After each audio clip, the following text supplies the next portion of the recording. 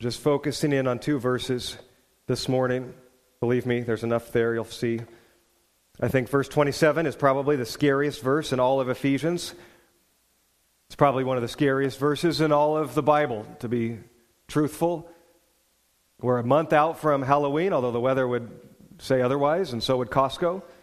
So my timing seems a little bit off, but I think I'm in good company. Verse 26 of Ephesians chapter 4, "Be angry and do not sin. Do not let the sun go down on your anger." And here's the scary verse, "And give no opportunity to the devil." And Paul seems to just casually slip this in here in a list of these imperatives as he's been writing to the Ephesian church. And in chapter 4, he's saying, "This then is how you should live because of who God is and what he's done. Here's who you are. Therefore live this way. Walk in a manner worthy of the calling with which you have been called." And then he spells that out. And he gives a number of instructions, encouragements to the church. This is what it looks like. And toward the end of those instructions, at least in this chapter, he'll continue it in 5 and 6, he says this scary, sobering statement, worth pausing on, hence this sermon. What does Paul mean? Give no opportunity to the devil. Well, what do we know? We know that he is writing to the church. He is writing to believers in God, followers of Jesus, those who have been filled by the Spirit, all things that he has proclaimed already in this letter.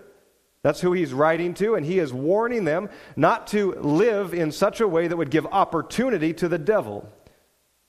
Opportunity for what, we might ask? We would need to understand who the devil is and what he does, what his character is. I'll give a couple snapshots. Let's start with Jesus. What did Jesus say about the devil? Speaking to the Pharisees, to the ruling Jews of the day, this is John 8, verse 44 and following, he says, "You are of your father, and your father is the devil." That's a pretty harsh statement. There's a reason they tried to kill him. They were angry at him, not just for blaspheming God in their eyes, but for offending them. How dare you say this? You are of your father, the devil, and your will is to do your father's desires. He was a murderer from the beginning. Here's who the devil is. He does not stand in the truth. There is no truth in him. When he lies, he speaks out of his own character. It could be translated his native tongue. For he is a liar and the father of lies.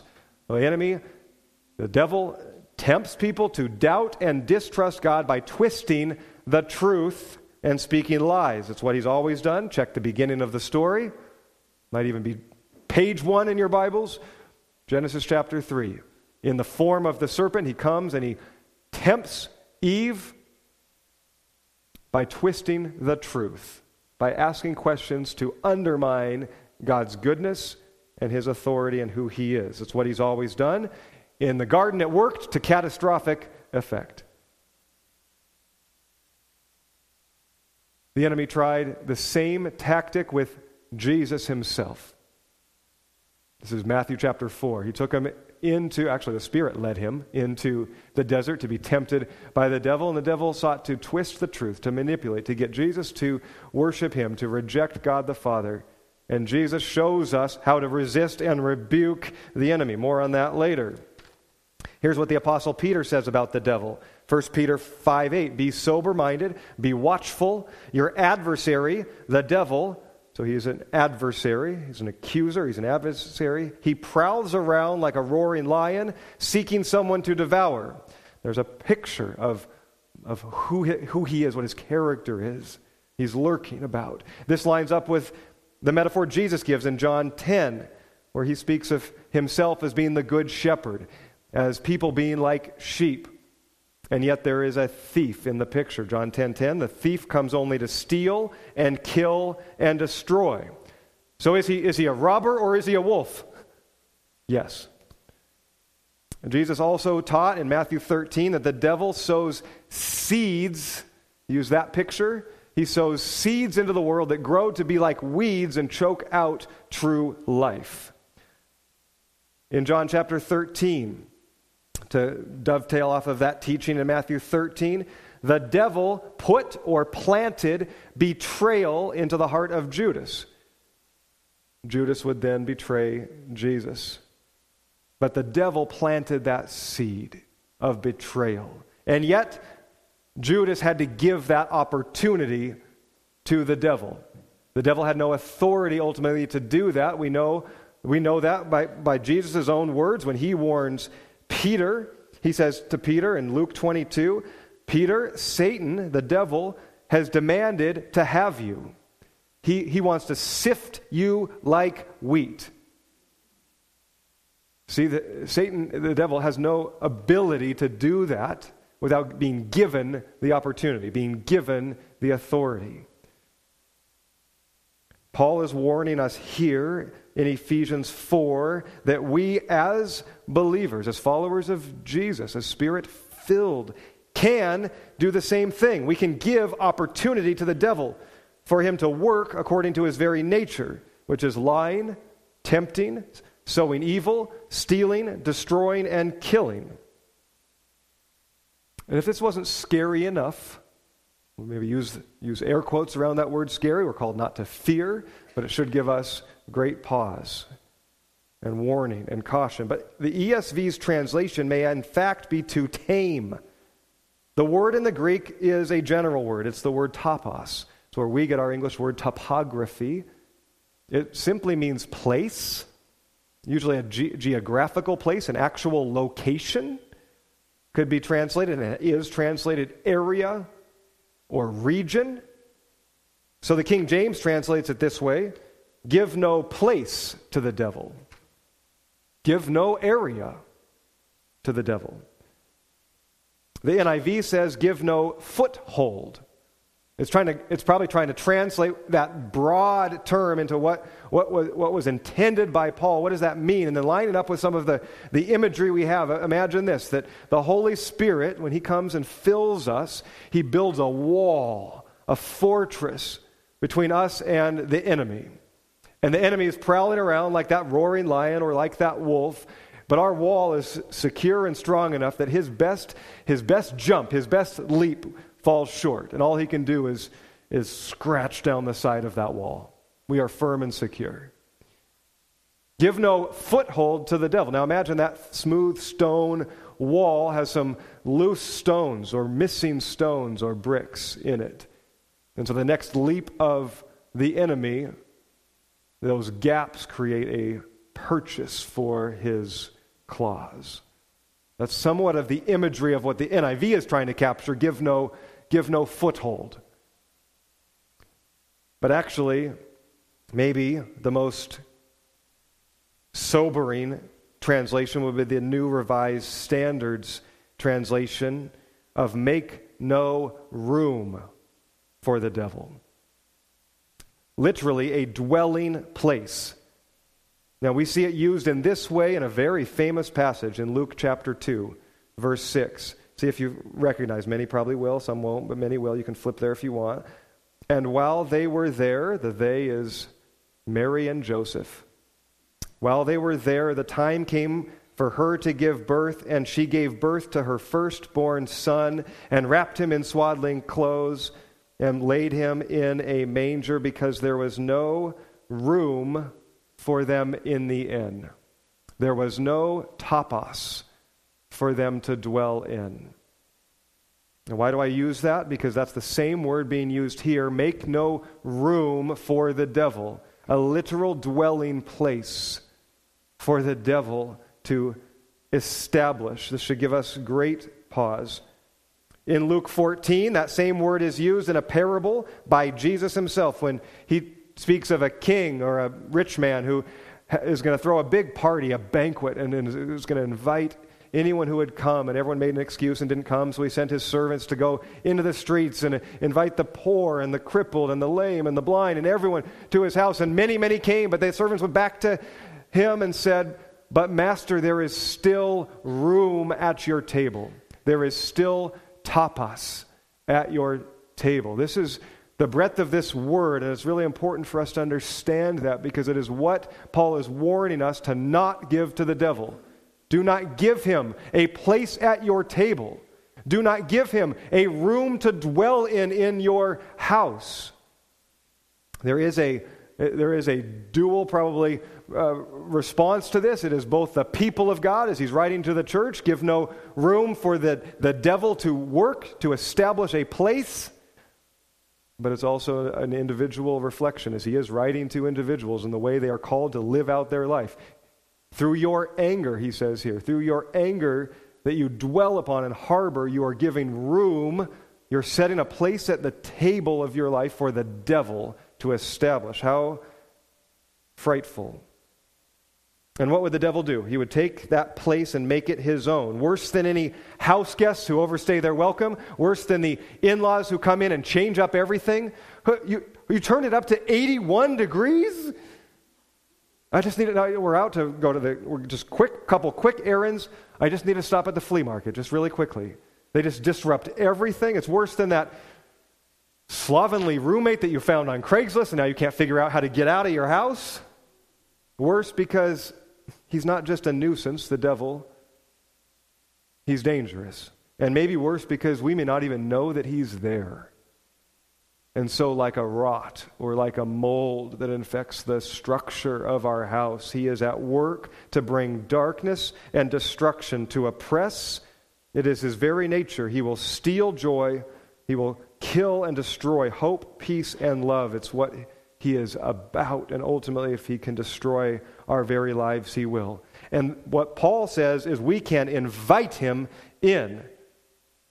Not merely through anger. That's just the one that is used here. In fact, anger isn't the sin. Be angry. Don't sin. Very difficult to do, by the way. And that's not the purpose of this sermon. But there is something called righteous anger. Holy discontent. Jesus had it in the temple. We see that. In accordance with the character of God, there are things that ought not be in this world. Injustices. Abuse. Evil that we should be angry against. Likely the anger here is more self-centered, if anyone can understand that. We've been hurt, we've been wronged, and so we're angry. And even that may not be a sin, it's when we harbor it. Do not let the sun go down on your anger is just a phrase. It doesn't mean we can always make something right that very day or that very night. What it's saying is short-lived. As far as it depends on you, make it right quickly. Don't harbor it. Don't dwell. We must forgive in this very passage. Forgive as Christ has forgiven you.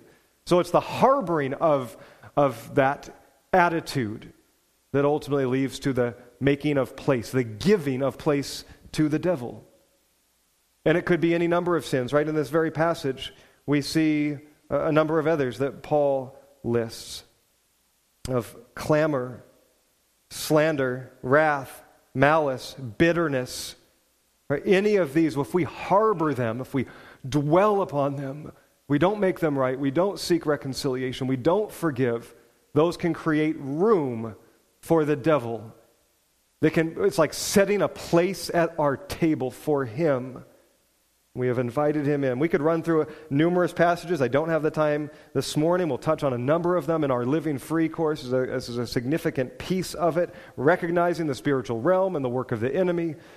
But throughout the New Testament, we see many more sins that when harbored give the devil room, from fear to greed, jealousy, lying, idolatry, sexual immorality. So Paul is not saying it's just anger. He's saying that anything opposed to the will of God that we harbor and hold on to gives room for the devil, gives him place to establish himself. In these same scriptures, we would see the devil's influence being described as outwitting, ensnaring, trapping, ruling, enslaving. In 2 Corinthians 10, Paul also, the author of this letter, he paints an even starker picture, if it could get more bleak. He speaks of the devil's influence like a stronghold in our lives. We could say that two ways. He has a stronghold on our life, but that word is actually like a fortress. 2 Corinthians 10:3 and following. Though we walk in the flesh, we are not waging war according to the flesh. For the weapons of our warfare are not of the flesh, but have divine power to destroy strongholds. We destroy arguments of every lofty opinion raised up against the knowledge of God, and we take every thought captive to obey Christ, being ready to punish every disobedience when your obedience is complete. I don't have time to preach this fully. It is a significant passage, not ours this morning, but what we do see, what is clear, is that the devil and his spiritual forces work in the world and in our lives to establish a stronghold, to build a stronghold, more than a dwelling place, an entrenchment. Think of a operations base for warfare. And the only way they can do that is when we create that space for them to come and to build and to operate out of. And it seems, according to this passage, that anything that we do to raise ourselves up in opposition of who God is and what He has said creates that space for the strongholds to be built. I think the historical and literal picture that comes to mind is the people at Babel. They built an actual fortress-type tower in defiance of God to raise themselves up against Him. And ultimately, He gave them over to that sinful pride, and the result of it was life as they knew it was destroyed. Community was shattered and scattered. And that's ultimately the work that the enemy wants to do in every one of our lives and churches and communities. To destroy, to scatter, to break, to steal, to kill. And anytime we hold on to sin and we let it dwell within us rather than bringing it to Jesus in confession and repentance, we are opposing God. We are raising ourselves up in defiance of His word and denying of His power to forgive and to deliver. And Paul tells us here in 2 Corinthians that God has given His divine power to us, His followers, to destroy strongholds. He's given that to us through the power of the Spirit at work within us. We have the supernatural weapons of warfare. In Ephesians 6, he'll describe it like that. Put on, then, the armor of God. And he'll go through that. We're looking forward to getting to that section of Ephesians. Because there is a spiritual battle, and it is real. And yet, you have been equipped for it. So stand firm. It's not something to fear, but it is something to be aware of. And Mike Rich is kind of the author of the manual that we'll walk through in the growth group. I love how he said just that simple statement, that reminder that the scriptures don't say ignore the devil and he will flee. It says resist the devil and he will flee. Don't miss both parts of that. We have an action to take, a resistance that we're called to, and the devil will flee. There's a promise in there, so we don't walk by fear. The devil may have established a stronghold in our life that we have been enduring for a long time, perhaps decades. And if that is true, I pray eyes and hearts are open to it today. Would you pray that same thing? It's possible, and we'll get into this, can't get into it this morning, but there are generational sins that are passed down. The Word speaks of that. That stronghold that the enemy has established could be generations old in your life and your family. And yet, it can be destroyed today. That's the promise we have been given. The only reason that stronghold remains is because we've given it opportunity and we have not rebuked the enemy and told him to flee. Think Jericho. You know that picture? Of a fortress, of walls, of a city. Think Jericho being destroyed and demolished by the power of God. Don't think Shawshank Redemption. By the way, greatest movie of all time. Just absolutely, no question. 25-year anniversary this year. You know this. You know that story. If not, bear with me. But 40 years of chipping through the rock wall to find freedom. That is not the picture we're talking about. We're thinking Jericho. The power of breaking strongholds, of being delivered, of chains being broken, happens today for those that walk in accordance with God's word and promise. Praise God for that. So a quick assessment for you. If you are a believer in Jesus, if you're a follower of Jesus, but the fruit of your life is more often not the fruit of the Spirit, though you want it to be, fruit of the Spirit, love. Assess this. So what bears most often in your life? Love, joy, peace, patience, goodness, gentleness, faithfulness, self-control. Is that the fruit that most often is born in your life? That's the fruit of the Spirit. That's not pat yourself on the back. That's thank you, Jesus. You are daily renewing me and bearing this fruit in my life.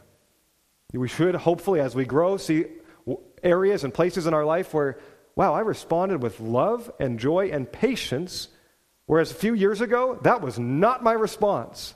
Wow. Thank you, Jesus. Thank you, Holy Spirit. You are doing that work in my life. But if the fruit of our life, and this doesn't mean these never exist, we struggle, we battle. We do spiritually. We do in this world. We're against a number of enemies. Not just Satan, not just the devil. There's other sinfulness too that we battle.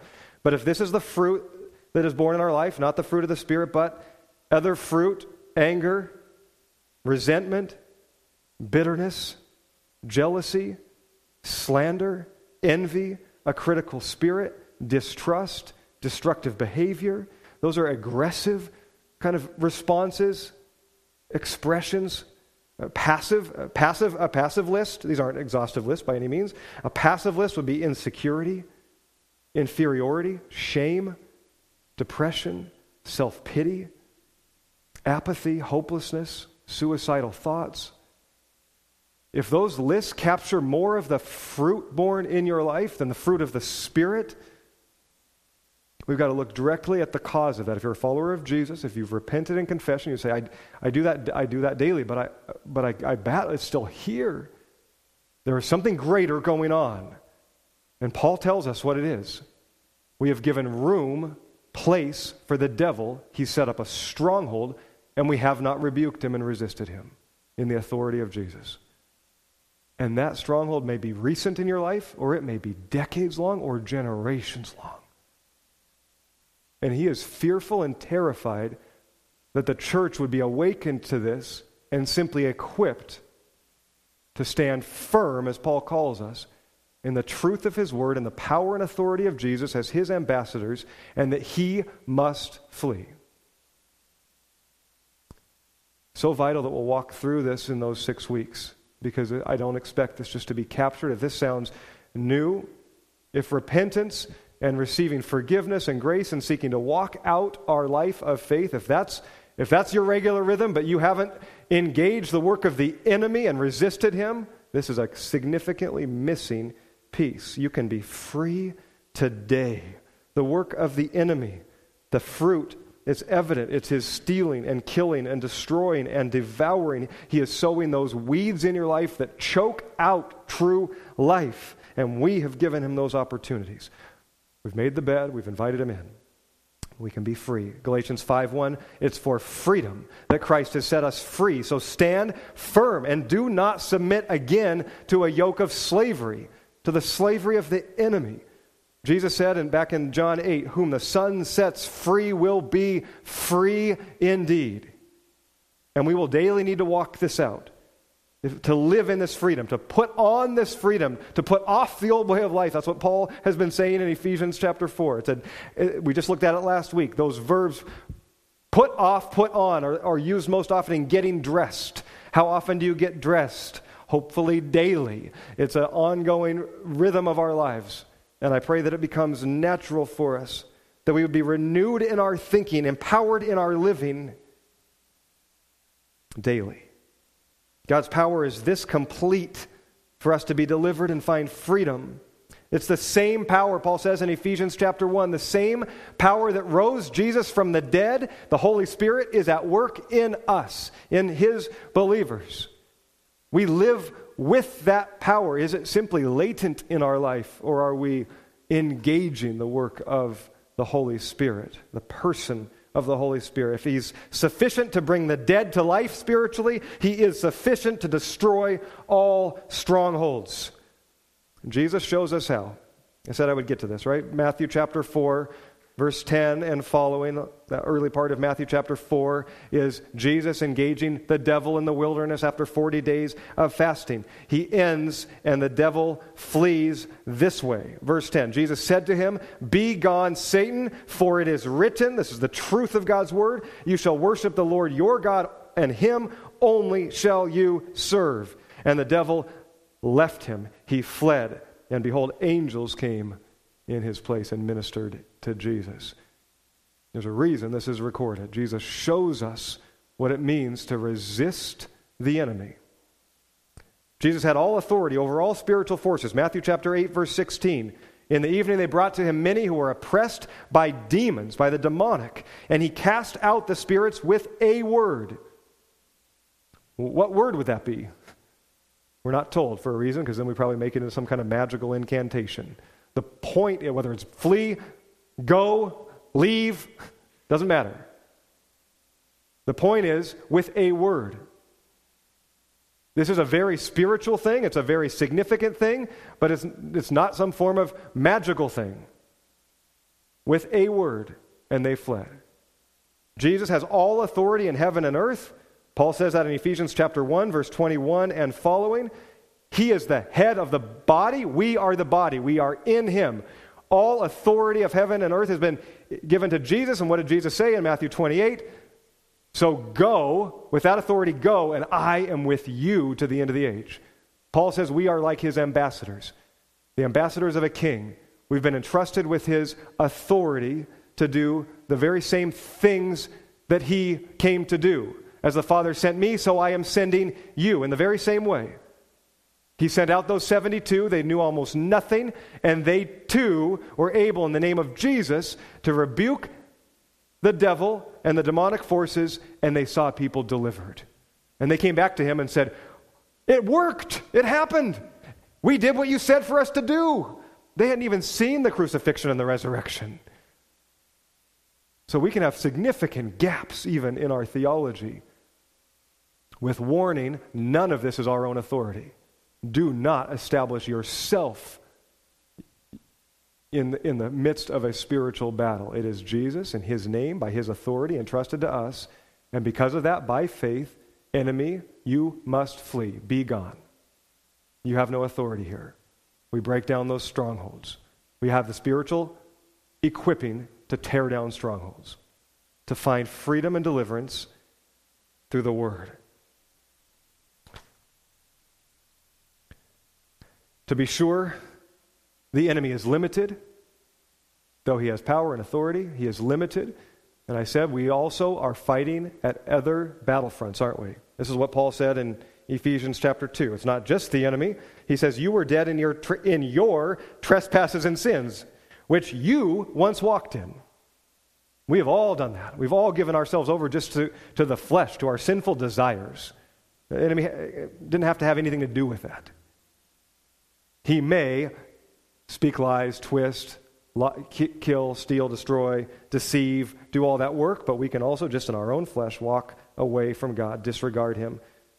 But we also can follow the course of this world. The world encourages us away from God to raise ourselves up against him, so there's another battlefront.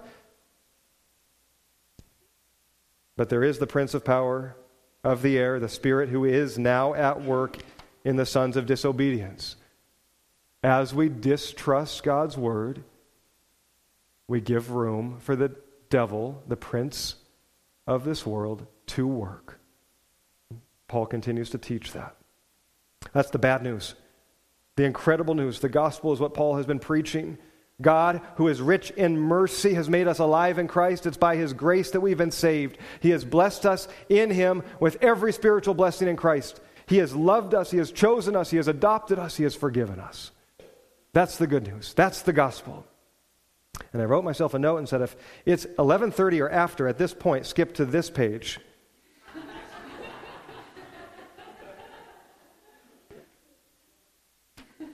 So come to deep roots. Maybe that will show up. Because there, I wanted to hammer in on love. Love is the centerpiece of this. The reason, maybe the biggest root of all of our sinful expressions is what Paul was teaching to the Ephesians, that somehow they have forgotten who they are in God, how deeply they are loved. Somehow they've forgotten. And so they turn to the world or to people or to other things to try to fill that love deficit. And this is significant. We do this all the time. We have not been loved the way we long to be loved. We were created to be loved, but the world, people, even our families and those who should be closest to us, they will not fulfill. And so I'll leave that because I think we need to this morning. How do we access this? I want us to access this. God's Word tells us how to do this. So we've learned, we've heard. I know some of you are still wrestling with this. It's maybe a newer concept. It's not supposed to be fearful, but it should create caution for us. I pray eyes and hearts are opened. The 4 R's that I've given a couple times that we'll walk through in the growth group, thanks to Mike Riches, it's just a way to remember it. That's it. It's just a tool. It's just a model. The principles are from Scripture. So actually, before I give you the R's, let me just read some of the promises of Scripture for how to access this. They're drawn right from here, these 4 R's, and then I'll walk us through briefly those things. James 4, verse 6 and following. But God gives even more grace. Therefore it says, God opposes the proud, but gives grace to the humble. So submit yourselves, therefore, to God. Resist the devil, and he will flee from you. Draw near to God, and he will draw near to you. Cleanse your hands, you sinners, and purify your hearts, you double-minded. Acts 3, verse 19. Repent, therefore. Turn back, that your sins may be blotted out, and that times of refreshing may come from the presence of the Lord. The repentance is a gift. Here we are, Ephesians 4:22 and following, a passage we've hopefully become familiar with. Put off your old self, which belongs to your former manner of life and is corrupt through deceitful desires, and be renewed in the spirit of your minds. Put on the new self, created after the likeness of God in true righteousness and holiness. Titus 3, verse 4 and following. But when the goodness and loving kindness of our God and our Savior appeared, He saved us, not because of works done by us in righteousness, but according to His own mercy, by the washing of regeneration and renewal of the Holy Spirit, whom He's poured out on us richly through Jesus Christ our Savior, so that being justified by His grace, we might become heirs according to the hope of eternal life. And these are just a few passages we could go to. But the 4 R's, they come right from these kinds of verses, that we might access the freedom that has been promised to us in Jesus. Here's the 4 R's. Repent, rebuke, replace, receive. We repent. I pray that these would be this would be a daily response that would just become natural for us. Repentance is a gift. Martin Luther said the whole of a Christian life is one of repentance, is recognizing the ways we've been going that are wrong, turning from them and turning back to Jesus. That should be natural. And again, what a gift to be able to do so. A spiritual transaction takes place when we confess, God, I've been going the wrong way. That's obviously a simple way to say it. If you can be more specific in your prayers to Him of repentance. I'm going the wrong way. I'm turning back to you. Forgive me. So a spiritual transaction takes place. It's called reconciliation. When 2 accounts that were out of balance become balanced. That happens. It's a promise. It's done. Confess your sins and you will be cleansed of all unrighteousness. You don't have to go from here and prove it. Prove that you are worthy of that forgiveness. Prove that. That's not grace. Grace is, it's done. Now go and live differently. It is done today. Repent. Rebuke the enemy. Maybe this is one we just skip over this piece. We rebuke the enemy. We resist him, and he must flee. We claim the authority that we have been given in the name of Jesus as his ambassadors. We reclaim the place that he has established. We take it back, the topos, that we have given to him. Clean house, if you will. And we merely need to speak the word of truth. Jesus, your word says this. I trust it. I believe it. Enemy, be gone from any presence you've had and any place I've given you in my life. And I pray that over this church. Anything that we've done, both arrogantly or ignorantly, to give the enemy room, he must flee, be gone. That's the authority in the name of Jesus that we have. It's not to be done flippantly or casually. We do it with great heart and intention and with faith. But it need not either be drawn out and languished over. A spiritual transaction takes place. We rebuke the enemy, be gone, Satan. We replace that space. Now there's an open space there because the enemy has fled. Thank you, Jesus. We replace that with your truth. This is the renewal of our minds. This is daily. Your truth and your promise is that you want to fill us to fullness, to all the fullness of God. So fill that empty space with your promises, Lord. May they just flow into our minds and into our lives. Fill us again. Paul says, be being filled with the Holy Spirit. Fill us again, Holy Spirit, that we would know you, we would proclaim you, we would have all the fruit of the Spirit filling those empty places that the enemy had been speaking lies into. Instead of that other fruit, you are now bearing the fruit of the newness of life, the fruit of the Spirit. We replace that and then receive. We receive this forgiveness, this cleansing, the spiritual healing, this filling that he has promised and poured into our life. We receive it, Lord. Give us open hands, and perhaps as a posture as we sing today, that's a posture I often take. These are open hands. Fill them, Lord. I receive your promises. I want to walk in, and that doesn't mean you won't walk out of this door and be bombarded again by the work of the enemy. He's going to try to take back that ground. He has no authority. You have it in Jesus. Proclaim it. Proclaim it daily. Not in fear, but in boldness. That's how we access it. I wrote out a prayer because we can walk through this in an academic type way. We need to make it real. So I'm going to pray this prayer. I've written it for me. If you resonate with it, pray along with me. Make it your own. Make it heartfelt. At some point, when we rebuke the enemy, when we resist him, we should speak that aloud. I don't believe the enemy can hear our thoughts or is within us like the Holy Spirit is. So where you are finding the work of the enemy and starting to see it, maybe even today it's becoming clear, speak aloud. Well, be gone, enemy, as you walk through these steps. You can do that as we sing today. You can do that in a prayer. No one else has to hear. Or you can just boldly proclaim that. Jesus did it in the desert, out loud, just him and the enemy. He said it out loud. Be gone, Satan. I worship the Lord my God and him alone. And so may you do that. Let me just read this prayer as we respond. I want the team to be able to engage it. So I'm going to read this and then I'll invite them up. Because if they're moving here, they may not be able to engage it. Maybe the Spirit is working too in all of us. If this resonates, we need to think about it, but make it your own, make it your words. Heavenly Father, I recognize and I acknowledge my sin today.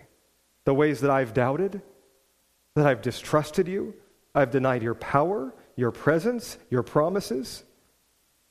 Forgive me for my self-centeredness, my ignorance, my arrogance, my anger, and my bitterness when I hold on to that anger and do not forgive.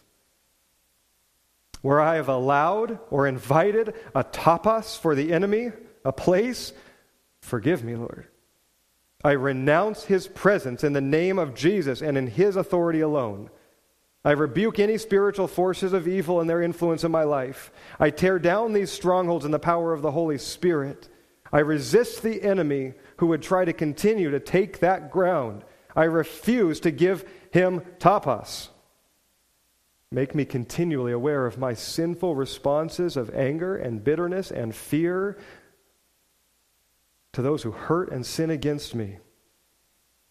For those who have sinned against me. And this might be vital for you. I'll just pause and say this. There may even be people that are dead and gone that have sinned and hurt you. Be released in this. For those who have sinned against me, I declare that hurt and that pain, it is wrong. And yet I choose to forgive them as you, Jesus, have forgiven me. I choose to cancel the debt owed to me. I release them from my judgment. I entrust them to yours. Rather than condemn and accuse, I forgive and I bless. Please, Holy Spirit, help me grow through this hurt and move far beyond it. For those I have sinned against, Father, reveal them to me that I might go and seek their forgiveness, to be reconciled, to offer restitution where possible. Lord Jesus, I ask you to come, to heal me, to restore, to renew, to revive me. I want to know your life and your peace and your hope and your joy and your love. I choose to walk in your freedom daily, to walk worthy of the calling with which you have called me. Thank you, Jesus. Thank you, Jesus. May your praise ever be on my lips. Amen. Now I'll invite the team, that we might praise him together, that we might sing of him together. And if that's a helpful prayer and you would like a copy of that, I can get that to you. Again, we'll walk through some of this together in the growth group. It's an ongoing, significant thing for us. And so I'm inviting you to it, church. God is at work, and if we can see the strongholds of the enemy broken, we will see the newness of life within us, in our families, in our fields, in our church, for his glory. Just so you know, the enemy's aware of this and does not like it. May we walk with eyes open to the spiritual realms. Lord, give us those eyes. As we respond, let our praise and thanksgiving be on our lips. Come to the table. Be reminded of the sacrifice that makes all of this possible in Jesus and his blood alone, as we've already sang, nothing but the blood. Be in remembrance as you come and receive that incredible gift. If you're a follower of Jesus, this meal is for you. There's elements there in the back. Come and partake. Come and receive at any point of these songs that we sing.